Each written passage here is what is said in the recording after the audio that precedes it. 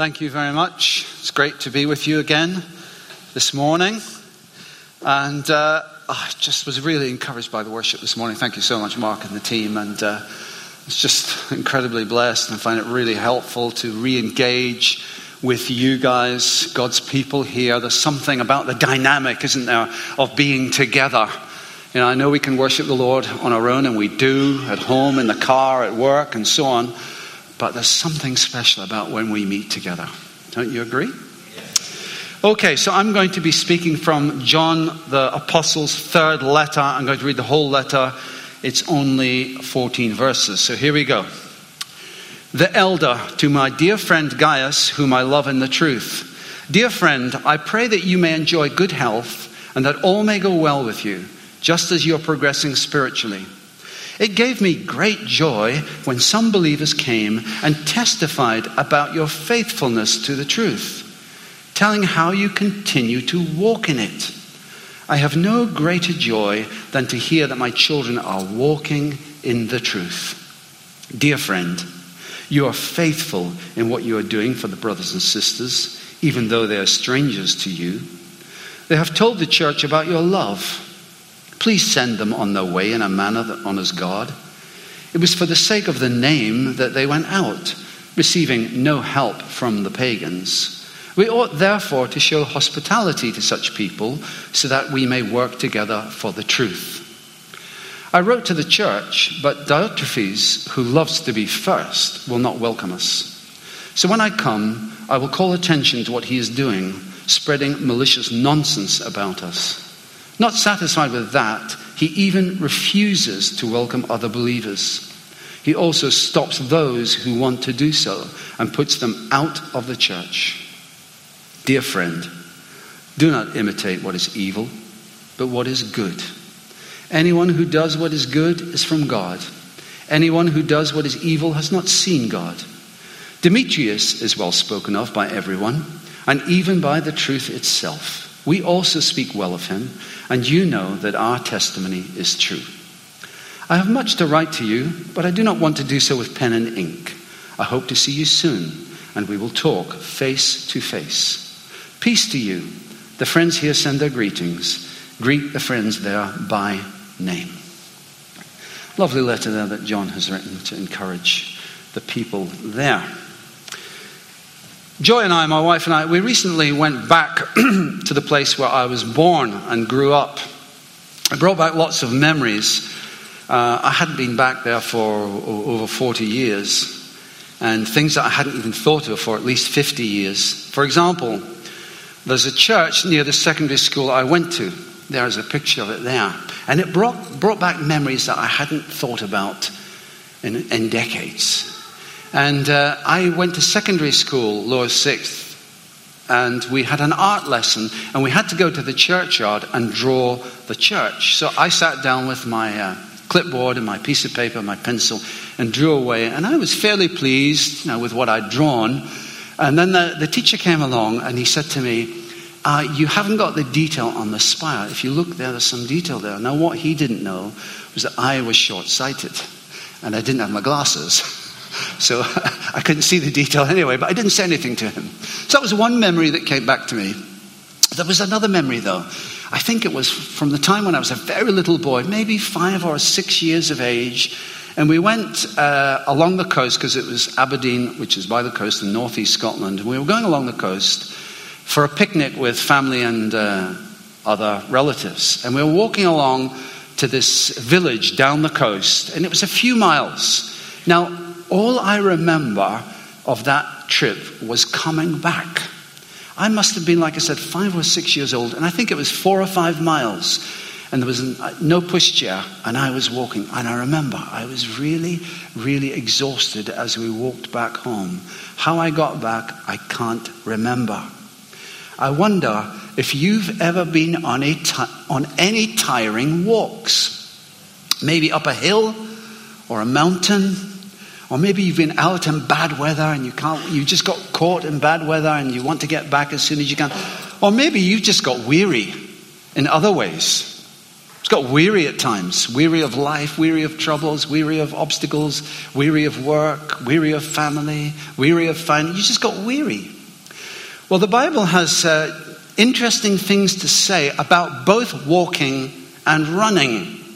But here, John focuses on walking, except he is using it as a metaphor for living out the Christian life. So the first thing I want to bring out from this letter is quite simply this: walk in the truth. Walk in the truth. In verses 3 and 4, John writes, "It gave me great joy when some believers came and testified about your faithfulness to the truth, telling how you continue to walk in it. I have no greater joy than to hear my children are walking in the truth." Now, by children, John means those who have come to know the Lord through his ministry. It would read very differently if the Apostle John had used the word run instead of walk. It would read like this: "It gave me great joy when some believers came and testified about your faithfulness to the truth, telling how you continue to run in it. I have no greater joy than to hear that my children are running in the truth." But he doesn't use the word run. He uses the word walk. He uses the word walking. I wonder why the Apostle John decides to use the word walk. Well, we know that walking is slower than running. Walking is less hurried than running. It takes you longer to get somewhere if you walk rather than run. People generally walk more than they run. It's a daily, moment by moment, everyday occurrence. We learn to walk before we can run. And walking is not a particularly exciting activity, but we would soon miss it if we lost the ability to do it. It's something that we may often take for granted. And even if you're unable to physically walk, you can still walk in the truth. And the Apostle John commends Gaius for continuing to walk in the truth. In fact, he says it gives him great joy. And yet, we know that in our culture, there are pressures to be in a rush in many different ways. Have you ever thought how often you're in a hurry? There's someone I know who lives near us, and they always seem to be in a hurry. They rush out of their house into their car. They rush off in their car. Pick the children up from school, or to take the children here to this event and that event, to pick the children up, to go to work, to come back from work, to do shopping. And they rush, rush, rush, hurry, hurry, hurry. Or you're feeling under some kind of time pressure to get things done by this or that deadline. Now, I know some pressure is good, but it can make us, drive faster. For example, as a young guy, I saw a little snippet on the internet this week. A young guy in a hurry driving his van, and he was obviously in some kind of hurry because as he approached the roundabout, he didn't slow down. In fact, he hit something and he took off into the air. I'm sure he didn't intend that, but there you go. We can take shortcuts. It can make us frazzled. It can make us irritable. We live in a culture that expects things to be done quickly. We want faster internet connection. We want high fiber broadband throughout the country. We want it to be fast. We don't like waiting. We want next day or even same day delivery. Can I get it coming the next day or even the same day? Next thing we know is we'll have drones, if they haven't already done it, landing on our doorstep, bringing books, bringing clothes, bringing pizzas. I read actually this week even that there are a drone, I think it crashed actually. It was due to take some medical supplies from one hospital to another. We seem to be in a hurry. What's the quickest route that I can go by on Google Maps? What's the traffic situation like today? Are there any red lines on the map that I can avoid so that I can take the shortest and the quickest route? We want instant access savings on our bank accounts. I don't know if you've ever gone to the supermarket and you've evaluated which queue is going to be the quickest. I found myself doing it the other day. I went into the supermarket and I looked to see, now that supermarket checkout assistant is quicker than that one, despite the fact that they've got less on the conveyor belt than they have. So I think I'll choose that one. And I watch both queues to see which one is going to go the quickest. Find sometimes be like that with prayer. I would like instant answers, Father. I've been praying for 2 whole weeks. This blessed thing that we've been doing, we've been praying for a long time now. Why have I not seen the answers, oh God? We live in this kind of culture, and we have to be aware that we can be very our culture. And yet, we're called to walk in the truth. I read this interesting thought from Eugene Peterson. He writes this: one aspect of the world that I have been able to identify as harmful to Christians is the assumption that anything worthwhile can be acquired at once. We assume that if something can be done at all, it can be done quickly and efficiently. There is a great market for religious experience in the world. There is little enthusiasm for the patient acquisition of virtue, little inclination to sign up for a long apprenticeship in what earlier generations of Christians called holiness. Wow. And that's from his book, A Long Obedience in the Same Direction. Very interesting. In Eugene Peterson's translation of the Bible, which is called The Message, he brings the Romans 12 verse about worship right down to earth. He translates it this way. So here's what I want you to do, the Apostle Paul writing. God helping you, take your everyday, ordinary life, you're sleeping, eating, going to work, and walking around life, and place it before God as an offering. Wow. Everyday life. Walk in the truth. One of the aspects of social media, and I don't know how many of you are on social media or influenced by social media, Instagram, Facebook, and there may be other things that I've never heard of, Twitter and so on. One of the aspects of social media that we need to beware of is giving the false impression that unless we're eating at a super restaurant or enjoying a carefree holiday or about to fly off to some exotic location, the number of times I see posts saying, I am at Heathrow Airport, I am at Hong Kong Airport, I am at New York Airport, and I'm sitting there at home. And it's wet and cold and dark. And the children have been fighting. And I'm feeling as if somehow there's something less about my life if I'm not flying off to some exotic location or enjoying afternoon tea at the Ritz. We can sometimes feel, well, my life is dull and uninspiring. But I like the title of Eugene Peterson's book that I quoted from, A Long Obedience in the Same Direction. A long obedience in the same direction. Verse 3 of John's 3rd letter. It gave me great joy when some believers came and testified about your faithfulness to the truth, telling how you continue to walk in it. So Gaius, whom he's writing to, is faithful to the truth. What does that mean? Faithfulness to the truth. Well, it speaks of someone who is reliable, dependable, consistent, trustworthy, someone who walks in the light of what's been revealed to them. Now, I've been part of this church for many decades.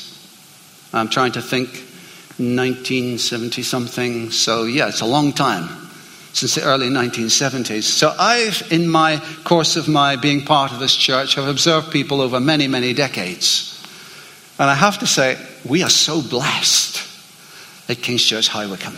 We are very blessed indeed because we have got many people who are faithful to the truth. This morning, as I woke up, what time did I wake up? It was about 5, in fact it was 7:04. Looked at my clock, it was 7:04 when I woke up. I thought, time to get up, so got up and made a cup of tea and had a shower and all that kind of stuff. And I looked out of our bedroom window, it was about 8 o'clock. 8 o'clock this morning, and I saw one of the guys from our church, something under his arm, and he was walking to William Ramsey School. 8 o'clock. Why? Part of the setup team.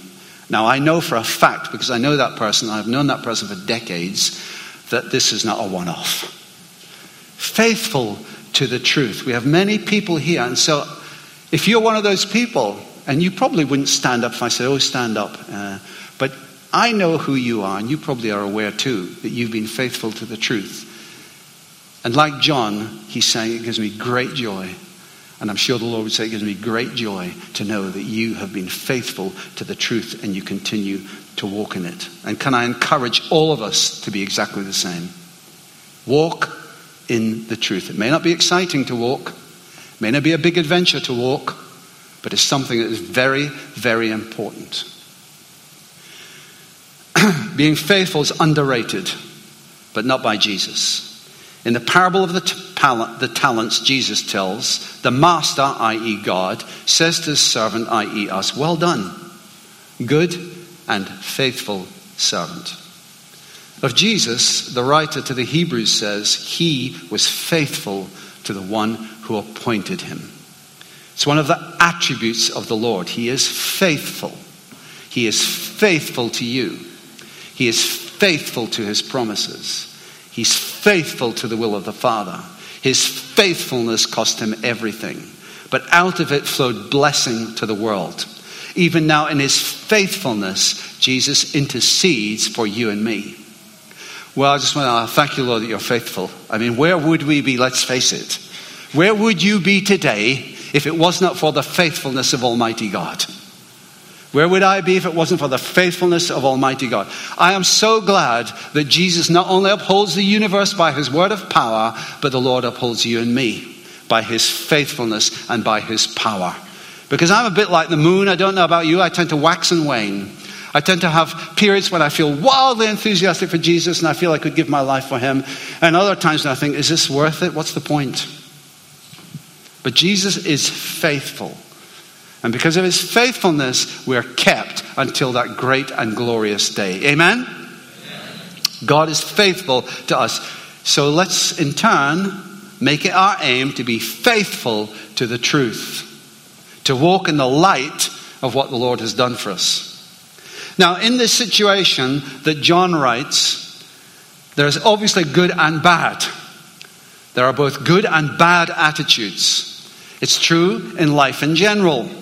So how should we respond? Well, John tells us in verse 11, imitate what is good. Verse 11, dear friend, do not imitate what is evil, but what is good. Now, growing up, and I've told you something about my growing up, but growing up, my parents were keen on me getting a good education. That I do remember. They weren't believers, but they were keen on me. They were kind and loving. They weren't believers. And they worked hard. They were keen on me getting a good education. I do remember that. But I never really learned anything practical. Some of you here, I'm sure, parents have modeled something very practical for you, so you've got skills in life that I've never had. So I can remember when we moved into our first house, after a while, we decided that I would decorate the bathroom, that I would wallpaper it. Now, I had over the years observed my father doing some decorating, some painting and decorating, but I'd never done it. So I was completely green as to how to go about doing it. So what I did was I got the wallpaper in the bathroom. I thought, well, bathroom, small room, easy, fine, good, let's go. There was no YouTube in those days to tell you what to do.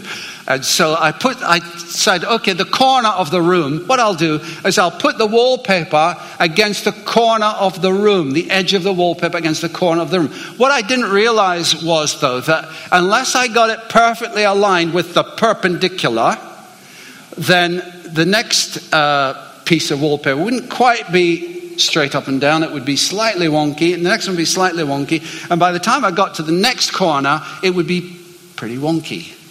But I didn't realize that until I got to the next corner, and I stood back and I looked and I thought, oh, the pattern's not matching at the top. That looks a bit wonky. And I'd committed myself by then, and it was too late. What I should have done is I should have found out what the perpendicular was. Now, the way to do that, and I know I'm probably teaching many grannies here to suck eggs, but you never know. There might be somebody here who was as naive as I was in those days. So what you have to do is you have to find the perpendicular, and you have to use what's called a plumb line.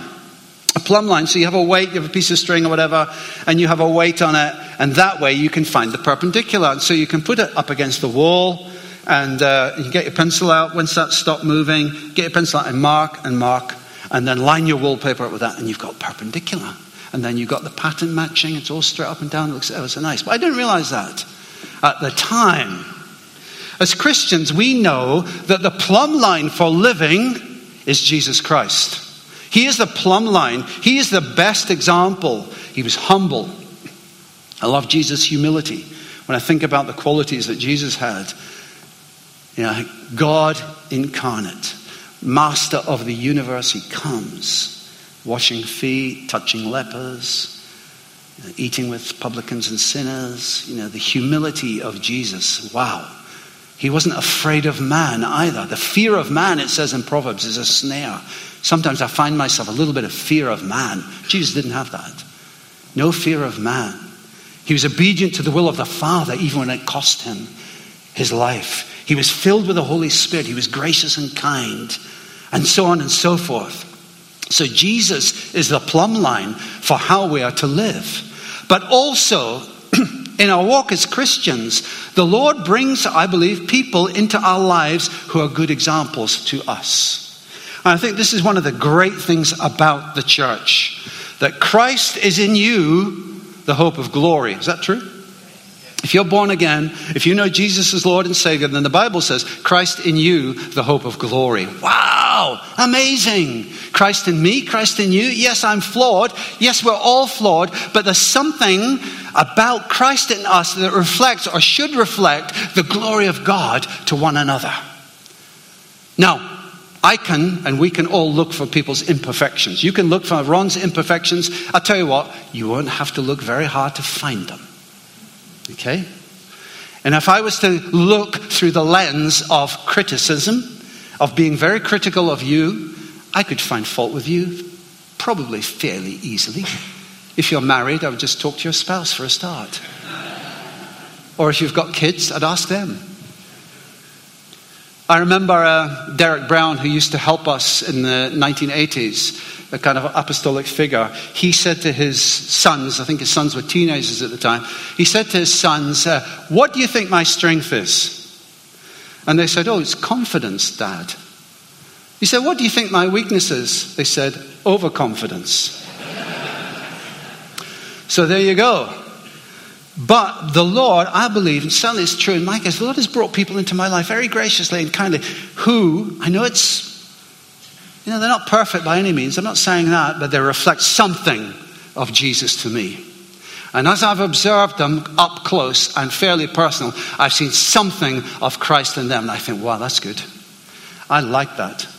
I want to be like that. I want to imitate that because I can see they're imitating Christ. They're imitating Christ, the plumb line. And I see in their life, and I see how it's working out in practically. Yes, I can be inspired by biblical examples. I'm inspired by Job, his patience through suffering. I'm inspired by that. I enjoy reading his story and seeing that great man of God. And Elijah as well, how he confronted the prophets of Baal, and yet he was fearful on another occasion. Yes, I'm inspired by that too. But I do believe the Lord has put us into the church, the community of God's people. And one of the things that we try and encourage here at King's is for people to get connected. Because you get to know people and see Christ in people, the better connected you are. If you're very loosely connected, you don't really see that in people. It's just a hi, how are you? I'm fine. See you next week. Okay. Is that really what church is about? Hello, how are you? I'm fine. See you next week. I hope it's more than that. I want to get up close and personal with people, and the Lord has provided me with some fantastic examples over the years. I'm seeking to imitate. I'm still seeking to imitate them. So let me give you some examples here this morning. Frank Matthews, who was one of the founders and led the church before John, before Neil. Frank led the church. And he was my father-in-law, so I was able to really observe his life very much up close and personal. What did I learn from him? What did I want to imitate from him? Well, one, he was a very godly man, committed, sold out for the gospel. Two, he was a man of wisdom. He often gave wise counsel. Was he perfect in his wisdom? No. But he often gave wise counsel. I thought, I'd like to be able to do that. And he was an encourager par excellence. And I would see him, it just oozed out of him all the time. And he was there, and I'm kind of seeking to get there still. because he was far, far better at encouraging than I am. Now, Stuart Reid's not here, but Christine, please tell him when you get home. Stuart Reid, it's been a fantastic. Stuart spoke last week. Again, I'm sitting there up in Hazelmere and Stuart's preaching, and I'm thinking, I've got to follow that next week. Wow, this is good. This is solid. This is gospel. And Stuart has been a great inspiration and encouragement to me. Now, let me give you an example of that, concrete example. I was in India with Stuart a few years ago and Neil, and we were visiting somewhere remote. You've probably never heard of it. We came back on Appalaram or something like that. Anyway, I can't even remember it now. But anyway, and we had to come back to Hyderabad, and we came back on an overnight train. It was Saturday night. We came back. We were due to arrive in Hyderabad Sunday morning. So we were on this overnight train, and Stuart was due to speak at the church in Hyderabad that Sunday morning. So bearing in mind, we've been on this long train journey overnight, and I'm thinking, oh, I'm so tired. As we're beginning to arrive into Hyderabad, I think, oh, I really do need a decent night's sleep. It's hot and Anyway, someone meets us at the train stations. And if you've ever been to train stations in India, you know they're pretty wild and hundreds and thousands of people and noise and heat and everything. So we get off the train and someone kindly meets us and we get in I think it was a minivan, and we drove off to the church. Now, Stuart was due to preach that Sunday morning. I'm sitting there thinking, I'm so tired. He's got his Bible under his arm. As soon as the door opens, what does he do? He runs, literally. He runs into the church. Why? Because he wants to proclaim the word of God. And I thought, wow, I still remember that. And Stuart's dedication to the gospel, his dedication to proclaiming the truth of God's word. And I thought, wow, he's here, I'm here. And I'm trying to get there as well. Imitate that which is good. And it's good to get up close and personal in order to do that. Dear friend, in verse 11, don't let this bad example influence you. Follow only what is good. Who is influencing you? Who influences you in your life? Who do you have as a living example? Yes, we've got the plumb line of Jesus. I get that. Yes, I've got Job. Yes, I've got Elijah and others. Solomon with his wisdom. Wow, wouldn't mind some of that, Lord. Thank you. But I want to see living examples before me. Christ in you, the hope of glory. And I want to say again, thank you so much. As I'm just glancing around the congregation here, I see people you've just been amazingly faithful for so many years. I could embarrass you this morning by getting you to stand up, but I won't. Gaius and Demetrius are well spoken of. They were good examples to the believers. Diotrephes, on the other hand, was a bad example. Verse 9, Diotrephes loves to be first. Diotrephes, John writes in verses 9 and 10, will not welcome us. He is spreading malicious nonsense about us. He even refuses to welcome other believers. He also stops those who want to do so and puts them out of the church. I know who I'd rather be friends with. Diotrephes is very focused on himself. Are you? Am I? He wants the spotlight to be on him. It's about him. And yet the spotlight on us can never satisfy. You know, if we're self-centered, it can never, ever satisfy. I read even recently the musician Ed Sheeran, probably at the moment, the most successful musical artist possibly in the world. I read recently he's done the highest grossing concert tour ever. He's currently got, I don't know how many singles or whatever they are these days in the charts. Megastar. Appeared in a recent film as himself. Megastar. And yet, he writes, I get anxiety every day. Wow. Come on. You're rich, successful, you've got the world at your feet. You've got a massive housing complex in England. How can that be? I get anxiety every day. I also read again this week, Brad Pitt, the Hollywood actor. Brad Pitt, twice voted the sexiest man in the world. Whatever that means. And he's out promoting his latest film. In a recent interview, he said this, I am riddled with self-doubt. Riddled with self. Come on. You, sexiest man in the world twice. Hollywood star, world at your feet. Riddled with self-doubt. Wow. You know, when the spotlight is on us, when we make it about us, I'll tell you what, we will never, ever be satisfied. Just won't happen. Gaius, on the other hand, John says, is faithful in what you're doing for the brothers and sisters, even though they're strangers to you. So what was happening was missionaries were being sent by John, and Gaius was welcoming them into his house, even though he didn't know who they were. It was probably house church in those days as well, whereas Diotrephes was rejecting them. Gaius, it strikes me, was an open person. Diotrephes was a closed person. Gaius was open to others. Diotrephes was closed off to others. Gaius supported the work of the gospel. Diotrephes resisted. Gaius was relationally well connected. Diotrephes wasn't. Who would you rather be? Imitate what is good. We long to feel valued. We long to feel secure. We long to be at peace inside. We long to be happy, and that's fine. But we can be lured into thinking that the focus needs to be on us in order for us to feel those things. But it's not the case. Jesus models something completely different. He models about giving. He models about loving. He models about serving. And in that, in some glorious way, wow, we become the people that God always intended us to become. You know, I've recently seen up close and personal again a person who was not walking with the Lord. They weren't walking with the Lord. They had opportunities to walk with the Lord. They grew up in a lovely Christian family who gave them every opportunity to walk with the Lord, but they decided they didn't want to. They wanted to go their own sweet way. However, praise God, the Lord was still on their case. Remember that parable of the lost sheep? 99 who don't need rescuing and one. And Jesus goes off to find the one. Well, Jesus was on the hunt for this one person and found them again and brought them back.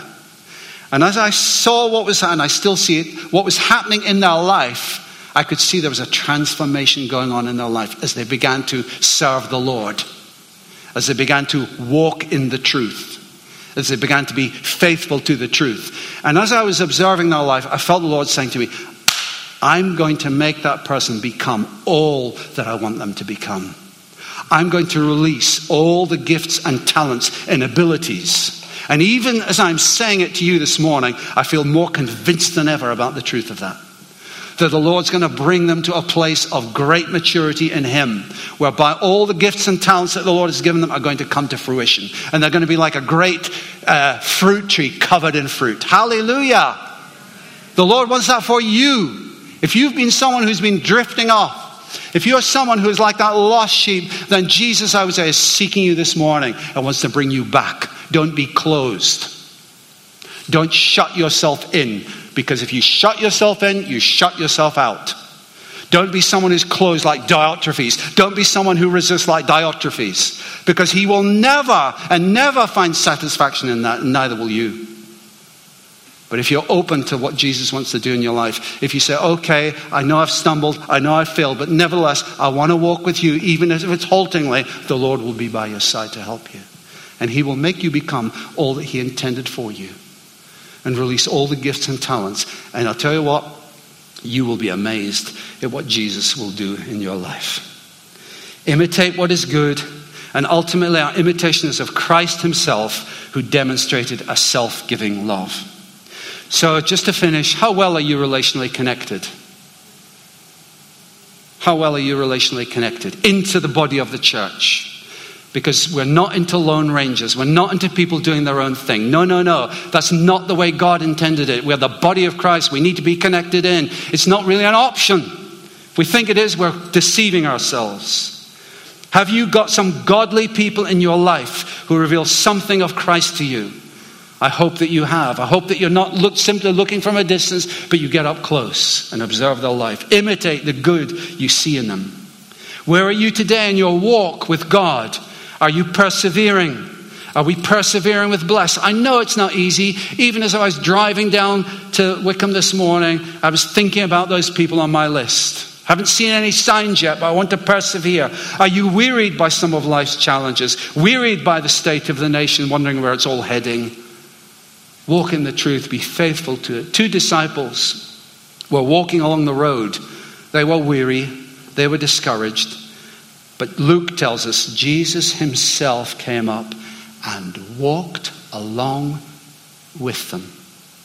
As we live our lives and do the everyday mundane things, Jesus comes by his Spirit to be with us, to strengthen us, to support us, and encourage us. Amen? So let's walk in the truth and let's imitate that which is good. Amen? Amen. Bless you.